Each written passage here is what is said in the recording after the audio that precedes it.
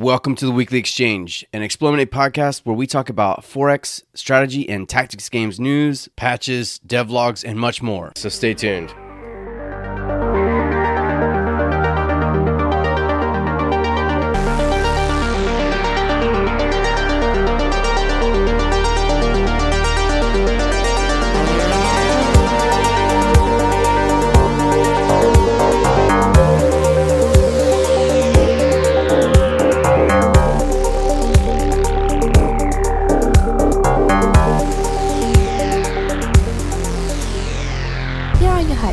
Rob and Nate. Welcome back to the Weekly Exchange. It is Rob again, and I am again outnumbered by the British here with Drexy. Hey. And Ben. Welcome, guys. Hello, everyone. Yes, I liked it so much last time that I thought, hey, why not? Let's just invite him back on and see what I can do with...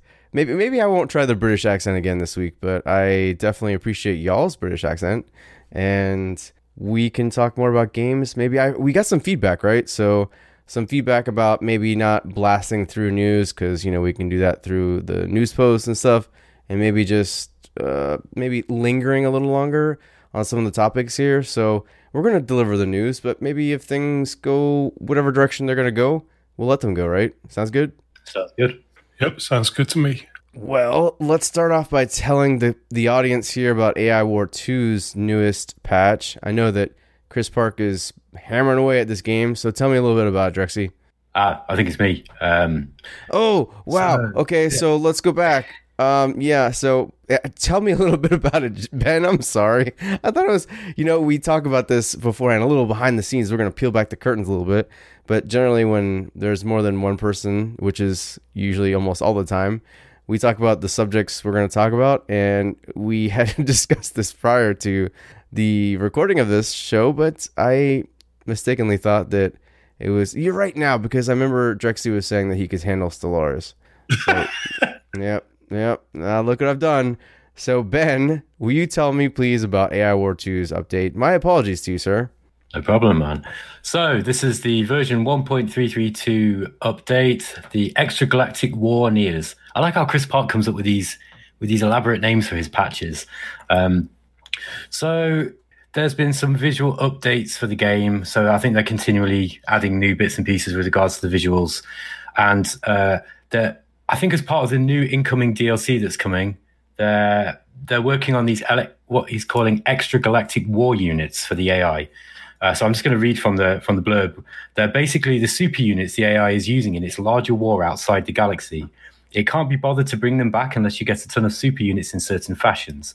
So these are to anybody who doesn't know, AI War 2 and AI War, the story is that humanity is really so small, and it's been previously defeated by this big AI, and currently the AI is distracted by something outside of this galaxy, so it's got some other war on the go, and it sounds like what they're trying to do now is some of the larger ships, some of the larger capital ships that you can find during the course of the game in AI War 2 are actually quite powerful. So I think what they're planning on doing is bringing these outer galactic sort of attack fleets back in to fight against the humans in order to counter these large fleets. And then the patch goes on to talk about they've fixed various bugs, and there's some balance tweaks as always, and they've upgraded the AI on the macrophage, which is something they've been working on for the last couple of patches, I believe. So yeah, AI War 2 is just continuing at a really, really fast pace. Yeah, and he makes a few mentions of the first DLC or expansion. He calls it DLC expansion, so I guess they're one and the same. But yeah, no, he mentions them twice, so I imagine that's something that's coming soon. I know that he had said originally that he'd wanted it out in the first quarter of 2020, so we are kind of nearing the end of the first quarter. So, I mean, we've got a month and some change left, so I imagine we'll see more about that soon. But it also sounds like these major super units are going to play a part. So, like, a few of them are going to be able to come back. I guess, like, what it is the AI has some other stuff going on, some other wars that it's clearly fighting. Maybe it's just subjugating everything. And it only wants to come back and like send its like major forces back to the humans when the humans have done enough to maybe kind of like warrant that response. So yeah, that sounds awesome to me. We were talking about this before the show, and it's a game that I've really liked and I've always really liked, but I haven't been back since I wrote the review, and it has been because he's been rolling out these updates so frequently. But for me, I think I'm going to jump back in with this DLC. What do you think, Ben? I'm exactly the same. The patches are coming in so fast and they're changing things so quickly that I'm just waiting for the pace of the updates to settle down a little bit because, like we were saying before, games of AI War 1 were frequently 15, 20 hours. Yeah, that was about standard. And there's a lot less. I want to use the word boilerplate, something they talk about in coding, where there's a certain amount of sort of standard stuff that you've got to do in order to kind of get the game running, right? And they've cut that out of AI War 2. So I found that AI War 2 plays considerably faster. It's much faster. I think a map that would take me maybe 20 hours in AI War 1 is taking me maybe 15 or 10 in AI War 2. So whilst it's not a massive time commitment, some of these updates are probably likely to change the game balance and possibly break saves. So I've not really bothered with it so far. But let's see what happens. We were talking about this before. It's a great game. Let's just see where they go with it. They're constantly adding new stuff to it as well. It's just getting bigger and bigger and bigger, which is kind of what happened with AI War 1. I mean, before they stopped working on AI War 1, the amount of content in it was just absolutely ridiculous. So I fully expect he's going to go full board with AI War 2. Yeah, I think AI War 1 had like 4 or 5 DLCs, did it? Yeah, I think Sounds 5. Right. Yeah.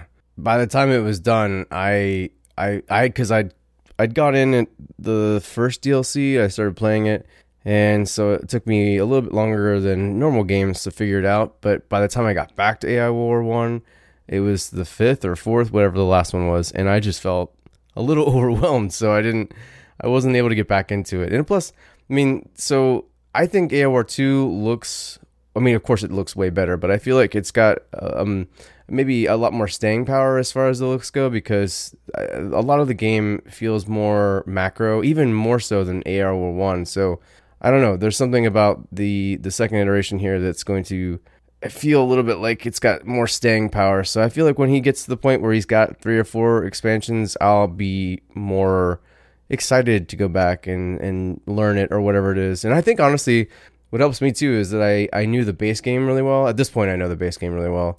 I'm not very good at it, but I know it. And so when it comes time to learning new stuff, it'll be a little bit easier to know, like, this is the new stuff, and kind of tack on the new features and mechanics that I need to learn. Yeah, absolutely.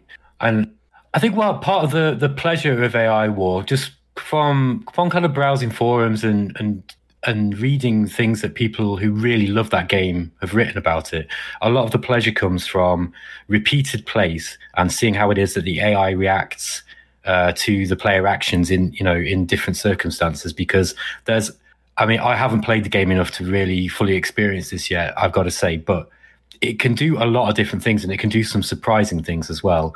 And I've seen people discussing that they've got thousands of hours in AI War 1, and they were playing it at some of the hardest difficulty settings, and really trying to bash out different techniques and tactics within which to kind of defeat the game, and just exploring what it can do, because it's a really complex AI system in it. Yeah, no, I think it's amazing. I really do think that it still seems like the Steam reviews are really high up there. So I'm glad to see that the vast majority of people feel the same way we do. I don't think. He's also talked about how it's basically put him way back in the black. So I know that the game sold well, but it's just weird to not hear many people talking about it. I know that there's a problem with just the glut of games, and at this point, like, that's part of the problem that I have with getting back to AI War 2 is, like, I feel like I need to try the new one. And I really want to get to a point where I can have the willpower to not buy the next game that I want so that I can focus on the games I have. That's the endless issue, isn't it? Especially in the era of constant Steam sales, and there's multiple storefronts that are always doing deals, and then you've got Humble Bundle kicking out 7 games a month or 9 games a month at £15 or whatever it is, it's quite difficult to be disciplined and focus on the things that you really want to play. Yeah. If you're anything like me, I always get distracted. I'm like a kid in a sweet shop. I want a bit of this, and then I want a bit of that. Yeah, I mean, you kind of touched on something there. I think just finding it cool that he's still making games, considering that his company almost went under at one point after he tried to make a bunch of different type of games and didn't really pan out. And now he's back onto AR War, and yeah, seems to be going. Which was the most recent one he did that he said that it kind of sold well, but didn't sell well enough at the start for it to really be financially solvent. Was that Starward Rogue? Yes, it was Skyward Rogue or Starward Rogue, whatever it is. Yeah, that's it. The little like shoot 'em up. He said that it did, it did well at first, and then it just kind of fizzled out almost immediately. And the reviews are really good, and people were saying it was like one of the better shoot 'em ups, but it just never caught on. And it's funny too, because I in the interview with him, I thought I went back and tried the In Case of Raptor, whatever it is, release, whatever, I forgot what it's called, but In Case of Raptor or something. And that's right, yeah, crazy name. Yeah, Case of Emergency Release Raptor. That was it. That was it. Yeah. Well, and so I feel like in playing that, I mean, it's clearly just a demo now, and there's not real substance there. I mean, there is some, but it seemed like a pretty unique idea, and I know that he was losing. I mean, a lot of the problem was that he just was not making any money at all and losing money hand over fist with that. But to see maybe him retry some of these ideas he's had, and then the other game too, and I still have it in my Steam library because he gave it to me way long ago, is the now I need to remember it, but it's the like terrestrial 4X game that he was making. It was like a Sim City meets 4X. Skyward Collapse, is it, or something like this? No, hold on a second, I'll find it. Was that the one that didn't come out? Yeah, it never came out. Oh, okay. With the name. I'll find it here. So all of Arcane games are they're all really innovative and different in different ways. And the thing is, when I'm no expert on this, but I did work at a games dev company for a little while, and I know from their experience, they used to do kind of sort of film tie-ins and stuff, and they made a lot of money doing that. But they did do some of their own in-house development, in their own franchise, and they made less money doing that because you spend so much time doing the R&D for it, I guess, and so Arcane, just every one of their games is like that. So I guess it's difficult for them to build up a decent sized team because they're going to have these long periods of downtime where they're working on these games. And I think like in that interview that he did with you, Rob, where he was saying, they were months or like years into the development and they're running out of money. That must be terrifying. Yeah, I can only imagine. The kind of money he's talking about losing every month makes me want to vomit. Like, that's more money than I make in like a year sometimes. It's just when he's talking about losing 5 digits every month, I can't even imagine. That would make me lose all of the rest of my hair. It makes you sick. Yeah, that's seriously. Yeah.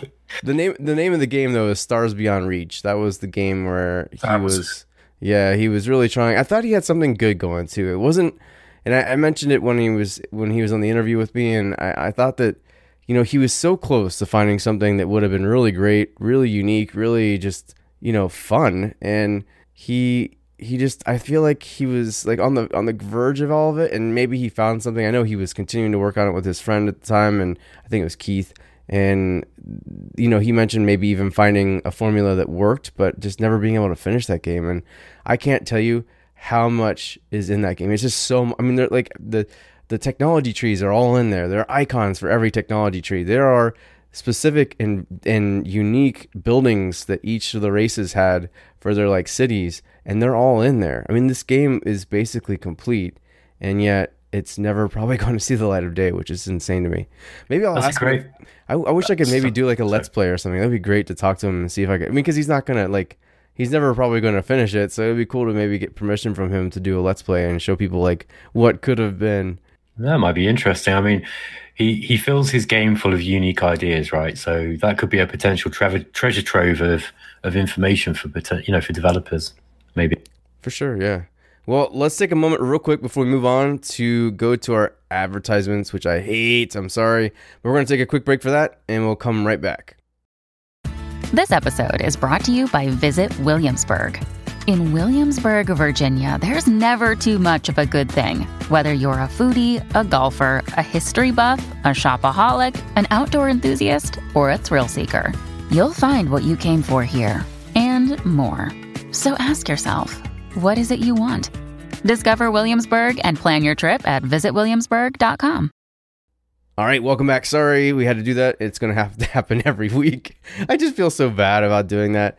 But we can talk about Stellaris now. So I know Drexy is the one who's going to say or tell us about the Stellaris Dev Diary, which is number 170. What an insane number to be at. So tell us a little bit about it, Drexy. Well, apparently Stellaris has bugs, which I've never noticed before. How about you? Really? Yeah, apparently so. It's like, oh, really? I thought you were doing such a good job with this. Basically they've put this dev diary is about the performance issues, which I'm sure everyone who's played Stellaris knows about. And alongside with this dev diary, they did do a sort of comparison video between their new version and the previous version, sort of run over a certain amount of years. And as you see, the improved version ends up quite a few, I can't remember how much, 6 months ahead or something like that of the original version. So it seems finally we're getting around to getting some bugs squashed here. What do you guys think about that? I think that's great news if it's true. That's great news because Stellaris is, like we were saying, it's going to be a good game, but it just needs them to fix the issues that it's got before they add too much more content. What do you reckon, Rob? Yeah, and it's something that's always bothered me about Stellaris, and even if it gets good at one point, I have a problem with just the longevity of the games, and that's because I am who I am at this point in my life, and I've got kids, I've got limited time, and it feels like every Stellaris game I've ever tried, I've never finished because it takes forever to get off the ground with them. And then once you do, like, you'll come back. For me, at least, I'll come back in a week and be like, oh, where the hell am I? What the hell am I doing? I forgot what I needed to focus on. And, that's the problem with my ongoing game right now. I came back to it like 2-3 weeks after I had started it. And, I mean, I've got a decent little empire going, but I'm like, all right, well, what was my goal? I don't remember what I was, interested in doing right now. And I know there's a log and all that stuff and a journal and all that great stuff, but I do believe that Stellaris is better suited for somebody that's just not like me at all. So I don't know. That's my experience with 4X in general, though. I find that if I leave them too long, it's more difficult for me to go back to them unless I've been very, very engaged with it. I'm sure we all have examples of games that we've been so, that have just been so thrilling and exciting all the way through that you could probably pick it up anywhere and you were that engaged. But Stellaris, at least since, I like 2.0, I kind of welcomed some of the changes that it made because I felt that it went some way towards making the game tactically more interesting when it came to the combat. And I'm one of those 4X fans who, the military side of the game is really important to me. I think that 4X is built around the military, and we have discussions about this on our Discord quite a lot. But not everybody is like that, and but I found that the 2.0 particularly seemed to make things at least a little bit tactically more interesting. Because Stellaris, like the on release, I just didn't really like the way that combat worked. I didn't really like the way that the different kinds of jump drives allowed you just to bypass enemy systems and things that attack you, and you try to fight back and they just jump straight out again, and there was no way of really catching them. So they've started pushing the game in the right direction. They're just doing it too quick, maybe. I don't know. Immersion wise, it's one of the better 4X games out there. I still like to play it sometimes because some of the stuff that you can do is just so cool. It's just really immersive, and there's so much choice with regards to the way that you can, the ways that you can take your faction or your race. And it sounds like this latest update is going to be adding some interesting stuff with regards to that. But yeah, I want them to fix the AI. I didn't really have any problems with the performance, to be honest. And I don't know if that's just because I haven't played it as much as other people, or whether it's, I played it on. I'm pretty sure Nate said that Stellaris was one of the games that worked on his old work laptop that he was using at one point. Do you remember that? Yeah, but I agree with you about the 2.0 because I actually exactly what you said. I hated the way people could jump past all your defenses. You'd build all these like bases, like the defense bases, and people could just jump straight past it. It was like, oh wow, what's the point of that? Absolutely. And, there was actually a little tactic you had where you could run just a couple ships around the back of someone's empire before you actually sent your main force in, and that would cause the AI just to chase them around whilst you just took everything. Yeah, I mean, gamers will learn how to do stuff like that, and if those exploits exist, they will use them. That's just the nature of video games, right? So if people can't help themselves but use an exploit because once one is found, it's easier to do that. And a game as complex as Stellaris, they've done well to kind of catch stuff like that. And I think 2.0, like I said, was a good step. It was a step in the right direction. I think it alienated a lot of the fan base. So I've never seen such salt on Steam, on the Steam forums as, like, seriously, the delicious salty tears. Like, there was so many people really pissed off that they'd removed what they felt was one of the standout features of Stellaris, which is the different kind of jump drives. But did it really make the game any better? That's what I want to know. I don't think so. Actually, when talking about performances, there was like a really, really major issue when they added, what are they called? Those gates that take you to sort of stars that are outside of the map. Which DLC was that? Was that Distant Stars? I think I know what you're talking about, yeah. But that added a serious amount of lag to the game. It was actually unplayable for a while. Because I was playing a lot with a friend at that time. But they did solve that.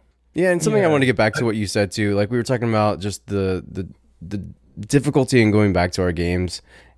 The thing is with Stellaris is that, like I said, and I really want to emphasize this, I think that it just takes so long for a game of Stellaris to get going to the point where it's kind of exciting that's why I have a hard time coming back to the game, because, like I said, I'll come back 2 weeks later, I'll forget where I am, and then in most 4X games, I would jump back into a new game because, in a lot of good ones, the excitement starts pretty early, right? And Stellaris, sure. I feel like you're having to invest at least 4 or 5 hours into the game before you're like, oh, hell yeah, this is great. I've got fleets going. I'm at war with a major faction or something. And there's just that alone keeps me from getting back into the game often. And it's probably why I'm not as big of a fan of Stellaris as some people are. So, well, the thing is, the start of the game is because you're making your own empire and you can do so many things with your starting empire, which makes that part of the game really exciting, but the end game always seems to sort of converge it back into the same place every single game. That's the real problem I find with stuff. I think that it sounds like the latest DLC is hoping to address that. I mean, if it does expand on the diplomatic options that you have in the late game with regards to the way that you're, to this kind of Federation stuff. It sounds like that should make something a little bit more interesting. Yeah, for sure. I'm looking forward to Federations. Of course, I'll jump back into it like I've done every time and see just how much it improves the game. I'm hoping that it'll be what I need from this game. I really am. I want to love Stellaris like everybody else does. Well, how about we talk about a game a lot of people love? Oh, it's a game that I love too. It's Age of Wonders Planetfall. And we've already talked about the Tyrannosaurus up. Oh my God, I can't say it. I'm not going to try. Tyrannosaurus update. Lord. One more try, Rob. Come on. You can do it. The Tyrannosaurus update. And, it's so darn big that I felt like we could go back over it a little bit because it is That's what really... she said. I wish she'd said that, but she doesn't. Anyways, back to anything outside of my personal life. The Tyrannosaurus update has one of the best trailers. Have you guys watched this trailer for it? Yes. Yep. Oh, it's so great. It's like it harkens back to like 80s cartoons. It takes that theme and that feel that they kind of tried to do with the launch trailer, but I think they've done it. They've nailed it here. They've taken that like kind of cheesy 80s theme, dialed it down a little bit so it's not so cheesy, and threw in a bunch of Tyrannosaurus Rexes, and I don't know, it's one of the best trailers I've ever seen for any 4X game ever, let alone a patch. So if you haven't watched it, you should check it out. Yes, it basically scantily clad women on top of dinosaurs with lasers strapped to their heads. Like, no, that's not cheesy at all. No, it's still awesome. I think the voiceover work isn't as cheesy. That's what I meant to say. Like the trailer for the voiceover, the original game was a little bit like, okay, all right, but this one I think they nailed the cheesiness and the voice work and all that stuff. Absolutely, yeah. We've talked about this before, haven't we? But the voice acting is the one. It's the one jarring thing in that game because everything else in it's really good. The 80s music in it is amazing. I really love like the synthwave music soundtrack to it. It's so 100%. Great. It's one of my favorite soundtracks for sure. It's just the voice acting is really hit and miss. Some of it I actually find quite jarring, and that's a shame, really. And I wish I could. I'm with you there. So I think that like half of it's really good and half of it's truly awful. So, and I think that it's truly good and truly awful for different people because like some of us want to hear like somewhat serious dialogue, and then others are like, no, I love the 80s thing, and so like some of the people that are over the top with their voice acting, like some people actually really enjoy, and I for one, I'm just like, oh my god, that's annoying as hell. So it sucks that no one there's no way that they could fix that and appease everyone, I think, at this point, but I do think that they kind of hit or miss that. But anyways, let's talk about the update real quick. I know that we went over this last week. I'll go over the main points again, but there are a few more that we didn't really talk about, so I'm going to go over all of them because it is such a big thing. But we now have a no colonizer mode, which is the way I play all of my games now. So you can't build colonizers, you can find them, you can take over other cities, which is great. I think that just really creates a lot of tension. I've talked about that before. They now have more exploration sites that you can capture and get unique buffs and stuff from the fleeing enemies issue. So they basically, if they're weak, like really weak, they'll ask for mercy occasionally. So you can claim the encounter or claim the location without a combat encounter, which I think is great. Like in Age of Wonders 3, that happened in Age of Wonders 3, didn't it? Right at the start, you'd move to a location and there'd be a weak army, and sometimes you had the option of fighting them or letting them go. Yeah, for a bonus or something. And it's surprising they didn't let that happen from the get-go here, but it's definitely a welcome outcome here, or a welcome addition, I should say. They also have rebalanced economic research, which they're saying has meant we could remove a number of techs from the economy tree. So they thought the economy tree was a bit overloaded, and they've taken some out and rebalanced them to make it much better, I think. They've also simplified the colony economy. They think they've gone through and basically changed the way that the sector upgrades and stuff have worked. So they've rearranged all that to make it easier to grasp. I mean, there's so much stuff here. Raising colonies and sectors, you can do that now, which is cool. You could do that before, but now you gain resources from that. And there's now, like we said before, racial starting bonuses. So every one of the races will get 2 bonuses. One that's kind of like a short term, and then and immediately active from the start of the game, and then one's a little bit more long term. So I know that, like, let's think about the assembly. They get a bonus to production, I believe, but they also get the ability to modify their units without having to incur any cost whatsoever. I think they get the special resource that allows you to use mods. They get a bonus of that at the start. I can't remember its name now. The Cosmite stuff. Yep, Cosmite. That's right. Yeah, they get 20 Cosmite. So yeah, it's stuff like that where you get this like bonus, but you also get this pretty. I mean, to be able to modify without having to pay a Cosmite, charge is a pretty big deal. So that's a pretty cool thing, and they've really fleshed out the asymmetry with that kind of stuff. So great stuff. Also, it kind of prevents. I was just gonna say it kind of also prevents you. Let's say you're playing as the assembly, and then the first city you come across is Amazon. It encourages you to stick with the assembly a little bit, because if you've got a bonus that this long-term bonus that's coming from your original race, it kind of stops you just sort of switching sides or switching your units to this city that you've just picked up. I like that. I think that's good because it preserves some of your original flavor, your original race's flavor. Yeah, no, I love it. And they also buffed the Amazons, through a lot of different various ways, but mostly there's now a new in-game operation that allows the Amazons to control some of the like powerful in-game wildlife that they didn't have before. They've just done so much here. It is an insane patch. I mean, some people could get away with making this an expansion, and yet they've gone through and they've really just, like I've said before, they listened to a lot of what we were saying. Sometimes it wasn't so obvious that they were listening, but now with these patch notes, you're like, holy crap, like everything that I thought that I would complain about, or maybe other people have complained about, are all addressed here. And I just, I could still talk, I could keep going. There's so much more to this list. Yeah, it's huge. If you haven't played the new version of Age of Wonders Planetfall and you thought maybe there was some things that weren't really clicking with you before, I promise you that some of them are probably addressed, if not all of them, and you may want to go back and try it.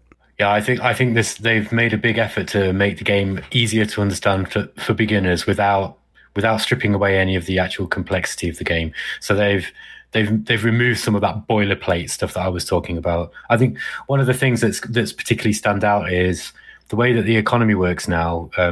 Each sector, you immediately get access to the bonuses to the various production resources immediately without having to actually research that tech. It just makes it much easier to understand, and it strips out a totally kind of a necessary part of the research tree that you had to kind of go through if you wanted to remain competitive, basically. So I'm glad they've done that. Actually, I was watching a YouTuber, Daz Tactic. He's just started doing a new stream of this Tyrannosaur update, and he showed you he was like, look, there's a big gap now in the tech tree, and there's literally a gap, and he was saying, but this doesn't make the game any worse. In fact, it makes it significantly better. It plays quicker, it's easier to understand, people are going to get less confused. And I echo what you say, Rob. I think anybody who bounced off Planetfall first time round should take another look now, because it is significantly different. Yeah, and I can't wait to talk to you about the next expansion. I can't say anything about it, and I can probably tell you that I'm playing it, but I can't say anything else. It's going to be fun. Why do you tease us so? I always do that. Yeah. I'm lucky and fortunate enough to be a part of their testing group, because I basically begged everybody and bribed them with all of my money and loot. But yeah, no, I've been playing it, and I can't wait for everybody to play it. Oh, I can't say anything awesome about how great it is, but I said it. So let's talk about a game that we haven't really talked about much. It's a game that I don't know if anyone here has played it. We'll talk about it here in a second. But if there was a 4X game that kind of incorporated the way this game does combat, I would love it. But it's Battlestar Galactica Deadlock, which is the best Battlestar Galactica game I've ever played. And the tactical battles in this game, which is what the game is made of, it's basically just a tactical, like a spaceship tactical combat game, are fantastic. It's much better than you'd expect. And yeah, have you guys played it? No, I have a copy. I own it, but I haven't played it. Yeah, I've played it, but I've not played it. I've probably gotten about maybe 4 or 5 missions into the main campaign, and I like the tactical combat in it. I think it's really good. I bounced right off the campaign mode, I'll be honest with you, but that's not through any fault of the game. I think it's more that this problem we were talking about before, where just too many games and not enough time. I was about to say, the conversation comes full circle. It actually presents itself in a very apparent manner now, because we are talking about a game that we should have been playing. You're the same way with me, man. I may have played 5 or 6 hours of it, and I like it. I was enjoying myself, but the next game comes up, and I'm like, all right, here's the next one.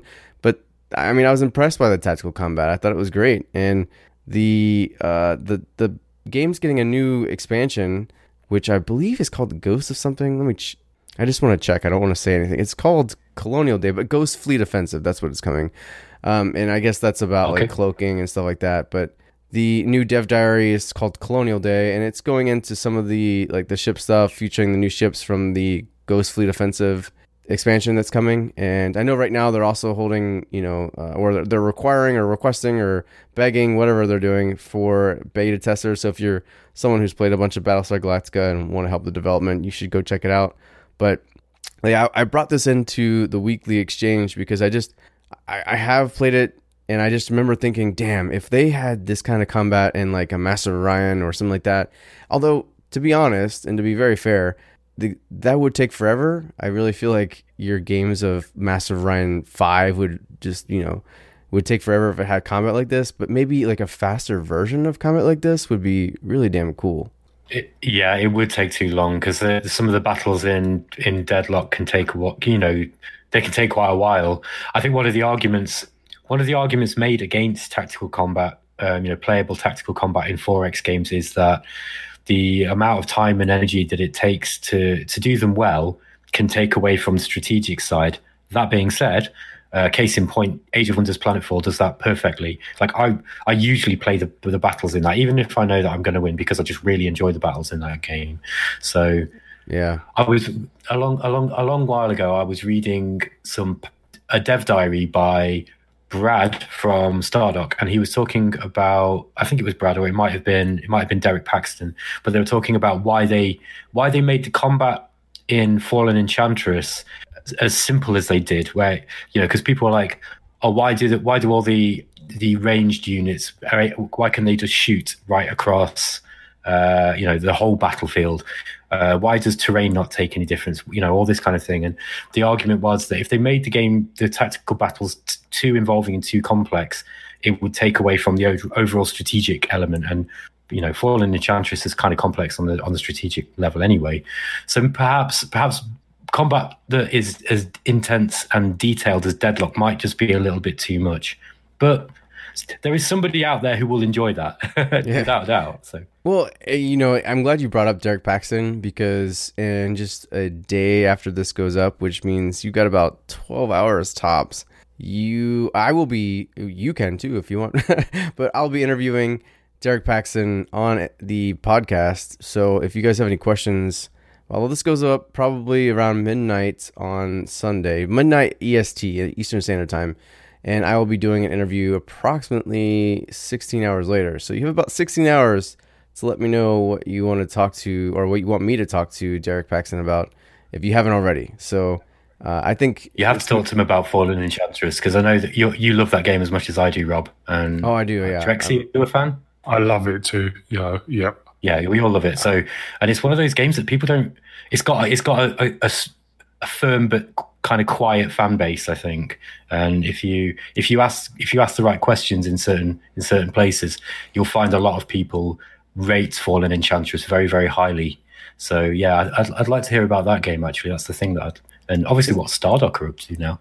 Yeah, it's weird how that game has gained favor as time has passed, right? Like they've got, like, I feel like at the time of release, when Legendary Heroes or even Fallen Enchantress came out, like the reaction was kind of lukewarm, and now you have a lot of people that look back on that because they've seen just how difficult 4X games are to develop, and what the quality of games that have come out are like. And they look back on it with a lot more positivity. And I like that, because I thought Fallen Enchantress Legendary Heroes was one of the best 4X games of all time. And I just enjoyed myself so much with that game. And I'm just glad to hear more people like it. I felt so alone there for a while. But now I feel like most people that I asked that are like legitimately like pretty hardcore 4X fans, like, no, that was a damn good game. I think it's just the history really with Elemental and the first Fallen Enchantress. It's sort of, I think a lot of people were sort of just put off with that, but the final product of Legendary Heroes actually turned out really good. Yeah, and then of course he had Sorcerer King afterwards, so it was kind of sort of sandwiched in between those two things that maybe just distracted from that game itself. I think there was also some fan backlash against Stardock in various ways, just because of some stupid political crap, and I don't think it's deserved. I understand, certain companies kind of they have to take heat from the fans for certain things. I know Paradox get a lot, especially over their many games and DLC policies and whatever. And I see a lot of that directed at Stardock still, and I don't really get it, because in my opinion, Stardock make good games. They just make really good games, and they've got a track history of supporting those games long after release. I mean, they're still updating Fallen Enchantress to this day. They just started doing it again last year, I think. And, that game's old now, right? I mean, when did that come out? 2013, probably? Yeah, that's old. In fact, I'll give you a shout out, Rob. I came across Fallen Enchantress from when I found your blog that you were doing for the For Explorer, and you had it ranked as one of your highest rated games, and I was just like, oh, I heard of this, I have to try it, and then fell in love with it. Yep, I can blame Rob for my love of Fallen Enchantress too. It's so great. I'm glad to hear that. I really am. And it's funny too, as a sort of ironic thing that I did when I met Brad. I had him sign my copy of Elemental War of Magic because I bet he loved that. He thought it was funny. He actually thought it was really cool that I had the collector's edition, and he was just like, "Wow, I don't, it's been so long since I've seen this." And I was like, "No, honestly, like I feel like that was where I fell in love with you guys. Like you took a basically like a diamond in the rough, and it was really, really rough, and you made it into a game that I genuinely appreciate to this day." And the great part about was that something that they did that few, if anyone else, would have done. They took the people who bought the game at release, or like within like a few months of release, and they gave them Fallen Enchantress and Fallen Enchantress Legendary Heroes for free, which can you imagine Paradox doing that? They would never do that. They would never do that. That's why I find some of the flack that Stardock get really unnecessary, because at least, yeah, just judging from those actions and the fact that they've been updating their games, and if you read any of Brad's development diaries, just how much he seems to care about his games. Like I think he was wounded about what happened with Elemental. I think he was really, really it was a personal tragedy for him. That's the impression that I got from reading some of the dev diaries, and I think he was really, they wanted that game to be great, and they put a lot of effort into it, and then they came across these terrible issues during development that they just couldn't seem to iron out, and that's just a nightmare. I can imagine it. I can just imagine it. I mean, I'm a programmer, and I understand how difficult it can be when you're trying to iron out bugs and you just can't figure out what it is. So yeah. Yeah, I think he sort of had the same thing with Sorcerer King. That was really, really a passion project for him, and just a lot of people didn't like it. Yeah, well, you're wrong, people. Whoever you are. It's a great Sorcerer game. King is another good one. It's another fun game.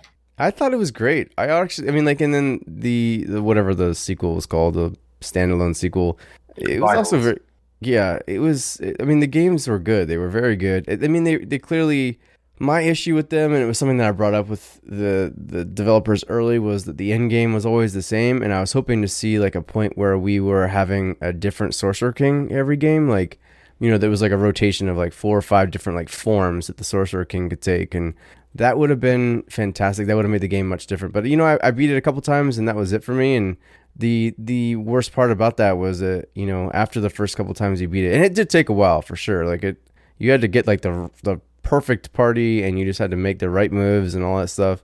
But once you beat it a couple times, it was done. Whereas Fallen Enchantress Legendary Heroes, I've beaten that game 10 times if I've beaten it once, and I would still play it again right now. Yeah, exactly. That seemed to be the general criticism of Sorcerer King Rivals, was that it wasn't. I remember that when I was trawling the Steam reviews before I bought it, that was one of the main complaints that people had about the game. But people still recommended to get the game because it's good. I like that. Yeah. I know you're a big fan of asymmetry, and that game is built around the. It's just a really interesting, and it's quite an imposing figure, this Sorcerer King as well. You can tell he's like this all-powerful character, very much like the AI in AI War. Yeah, there's a lot of similarities there. Yes, definitely. I mean, I wouldn't be surprised if they directly took some influence from inspiration from that. But the Sorcerer King kind of crops up every few turns, and he's like, "I notice you're expanding. Stop." And you don't, because you. and then he kind of he will actually just come down on you like a ton of bricks. I've not played that game a lot, I've got to be honest with you, but I did enjoy my time with it. I think it's great fun. For sure. And the writing was really great too. So I reviewed it for Explominate back in the day, and I gave it a very, very strong recommendation, and I got a little backlash for that, because some people were like, what are you playing? Like, what game are you playing? And then a lot of people were calling me a shill for Stardock, which is just funny. It's just like, okay, I'm a shill. They're paying me all this money. But it's just, in retrospect, I still think they're great games. I wish they'd gone through with a little bit more on the content portion of them, but whatever. I'm with you. I like Stardock. Stardock makes good games. People can tell when a reviewer is shilling for a company and when they're not. Like I was talking to some guys today about Master of Orion 3, and somebody sent me a review that was done in 2003 when the game was released, and it was so negative. Like seriously, you could feel the negative energy oozing out of this review. And then I said, does anyone have a positive review of Master of Orion 3? Because I need a bit of balance. And somebody sent me like an IGN review that was done at the time, and it was glowing. And then apparently it turned out that they had to walk it back because the game was that they'd reviewed it before the game had been released, and they were just lying. Like everything about the game was just kind of a complete lie. So Rob, man, people know when there's look. We know that if you like a game and you review it well, there's the possibility that you've got your bias because you like it, right? There's this clear difference between that and not playing the game and then saying it's great. Yeah, speaking of that, this is a great segue because we're going to talk about my Astro Exodus review real quick because I wrote it and it was after 41 hours of playing the game. And I will admit it's a bit short worded. I don't think that I put more than 1,000+ words into this review. And that is entirely the game's fault because honestly, you've played the game 100 times over. It's basically Master of Orion 2 with a fresh coat of paint. And that paint isn't necessarily a better coat of paint because some people are going to dislike the paint that's been provided. And I wrote a lot about how it's just basically Master of Orion 2. If you played that game, it's this game again. And my kind of agenda with it was to maybe vent a little bit about how I feel like the 4X, like the indie 4X community feels like they just need to keep redoing Master of Orion 2. And I hate that. I hate that trend. I don't mind it when you take that as like a base and you expand upon it just a bit, or maybe even change things completely. Like I believe Interstellar Space Genesis, they took that formula and they've expanded some of it. Like, right, the exploration changes, the remote exploration, and some of the other stuff has changed. But I've also been very vocal about how I feel like it stuck too close to the formula in that game too. But here we have a game in Astro Exodus, which basically is Master of Orion 2 remade. And I was pretty vocally negative about it. And I don't know how many of you out here or out there listening actually check Reddit, but I put it on the 4X Reddit, and there was quite a few people that agreed with me, or like, oh my god, yeah, I was in the beta and I knew this was going to flop, and this is just it felt like a hobby project that was made into a commercial project, stuff like that. And then there was one in particular that I don't let people get under my skin, or at least I try not to. And this one said that I was being intellectually lazy because I didn't go into how the game mechanics were. And I will tell you, this guy's name is Disco Jur or I call him Disco Jerk on Reddit, because every time I post anything on Reddit, he thinks he has to say something ridiculously negative about it, and that's fine. I generally just meet his negativity with some sort of like objective positivity. But this time I was like, what in the hell do you want from me? Like, this game is a game that everyone's played already. Like, we've all played it. Do you need me to remind you how Master of Orion 2 plays? Like, you move your citizens between various, manufacturing capabilities, or it's all the same damn thing. Like, colony management's the same way, researching is the same way, exploration is the same damn way that you play on every other 4X. What do you need me to explain? And so I wanted to get up on my soapbox here briefly and just talk about it, because it has been one of my more there have been more vocal responses about this one than I've gotten in most of mine. So, I can write a long review. I wrote a pretty long review for Planetfall. My Sorcerer King review, actually, to look back on that, is like 4,000 words. But in this case, I just didn't feel like Astro Exodus was worth my time. And I almost wanted to make a statement in that. So nobody needs to remake Master of Orion 2 exactly. Right? Okay, so let's look at Remnant of the Precursors. Yeah, it's a very close remake of Master of Orion 1, but it does some extra stuff. Now, that game is the barrier to entry to Master of Orion 1, which mechanically is still a great game. Yeah, we all agree on that. I think, well, most people will agree on that. Mechanically, it's still superb. The barrier to entry is the DOS interface and the fact you've got to run it in DOSBox. So Remnants of the Precursors is really, really welcome, because not only is the base game good, but he's also added some great art. There's some new stuff in there with regards to the diplomatic stuff.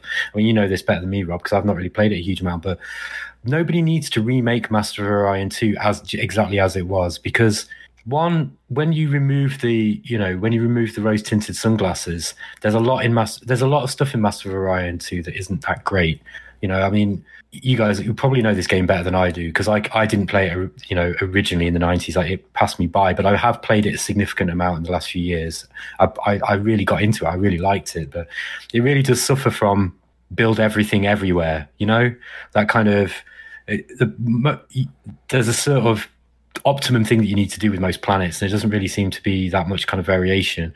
And most of the better Master of Orion light games seem to have tried to work around that. But by either limiting the amount of things that you can build on a planet, or building slots, this kind of stuff. So nobody needs to remake that game. Yeah, talking of Master of Orion remake, Dominus Galaxia finally released. They sent out Steam keys and itch.io keys for all the Kickstarter backers. And on top of that, we got a little patch. It was only a small patch, but with some fixes. Again, that's another Master of Orion 1 clone, but does quite a few things different as well. Again, unless, going back to Remnants, really, that's like a passion project, and it's not really going to be a paid game. So, I can see the point of doing that, but when you've had so many Master Orion 2 clones and you've got Stars in Shadows, why? I just don't understand why Astra was greenlit, really. Yeah, I'm surprised that Slitherine let that one through, because they've got a track record of of releasing good games. So I'm surprised about that, but it's got time. Yeah, and so, I mean, to say to that point, though, Slitherine, I feel like they will release 10 games and 2 of them will be fantastic, right? So, and I think that's their business model. Like, they'll just pretty much publish everything, and 1 or 2 of them is going to be the hit that they need to keep going.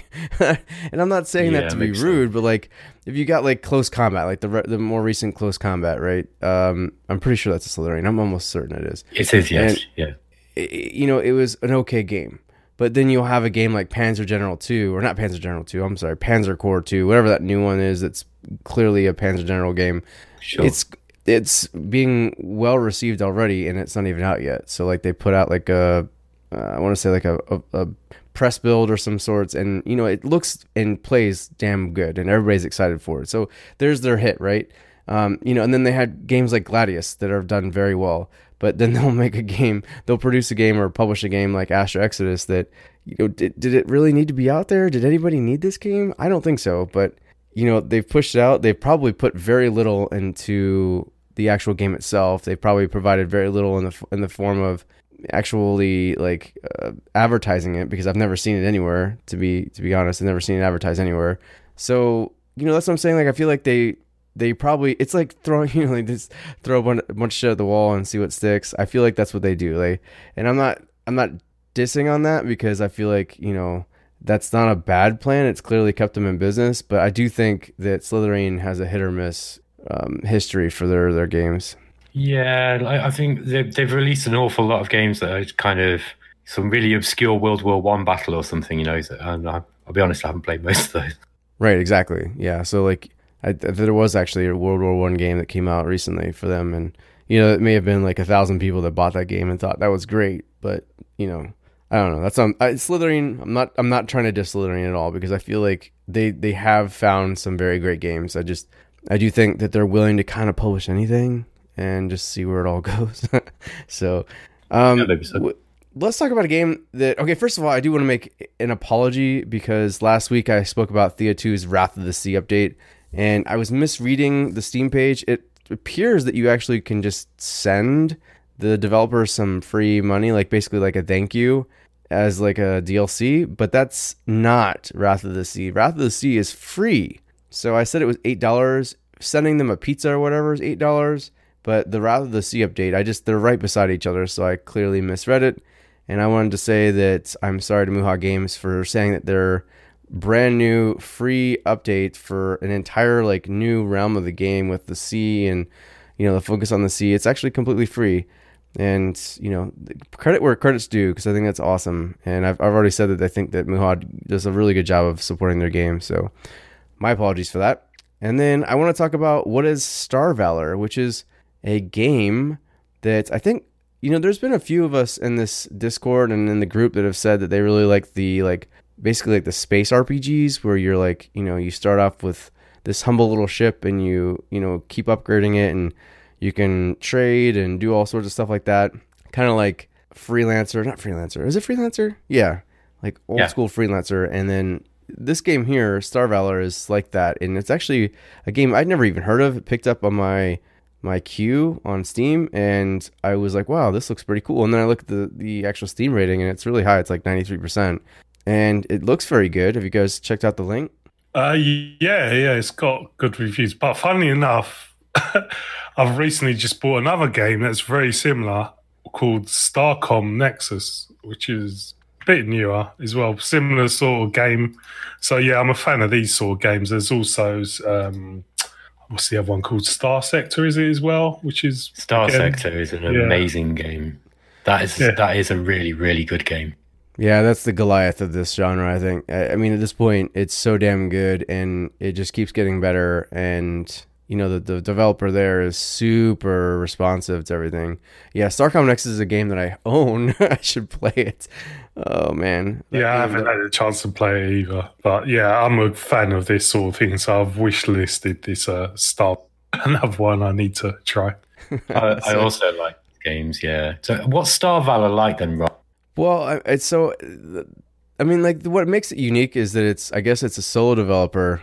I think the graphics look really good for someone who's doing it by themselves. I don't know if he's the one doing them or not, but it has a very clean look to it. I like it a lot. But I mean, in short, the description here says take control of your own spaceship with a vast galaxy to explore, mine, quest, trade, fight, and even craft your own weapons.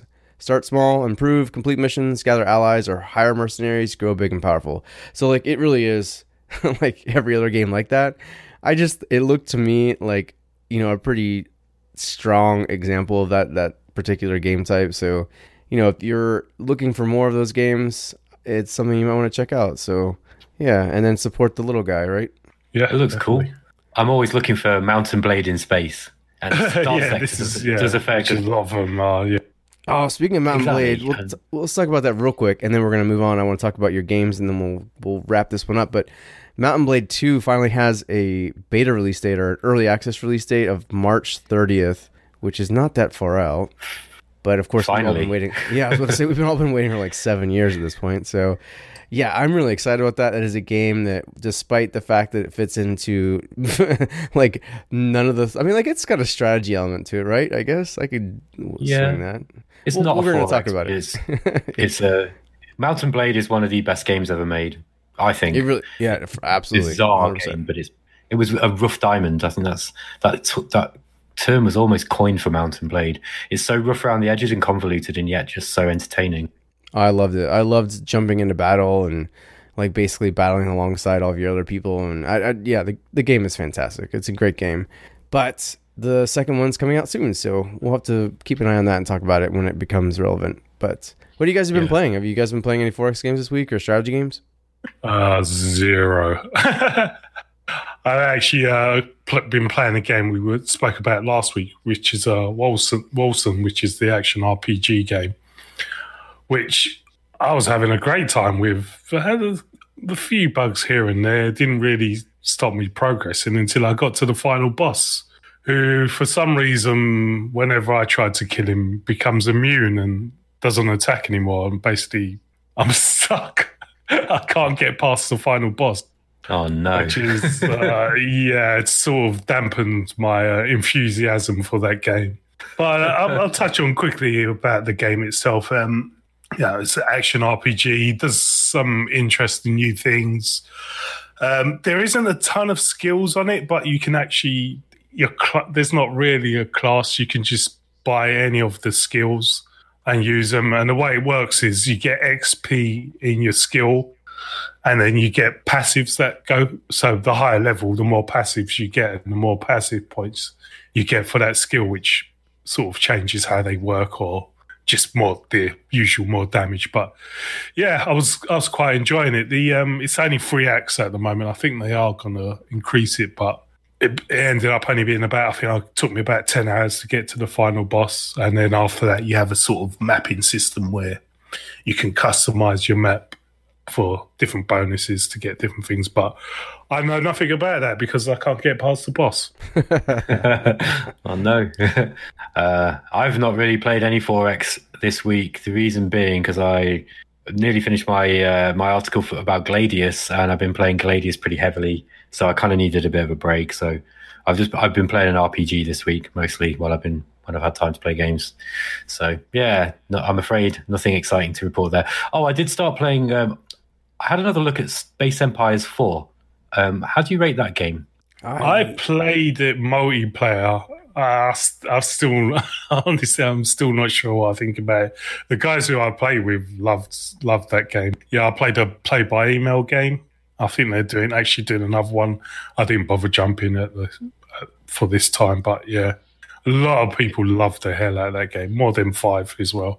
Yeah, I gather it's it's still got a bit of a multiplayer scene. What do you think, Rob? Did you play it? Do you like it? Nope, never played it. And you guys can go ahead and crucify me now. I've never played the game. Never played any of the Space Empire games. The end. It just looks. I think the issue with Space Empires is it kind of looks kind of basic, but it's really, really complex.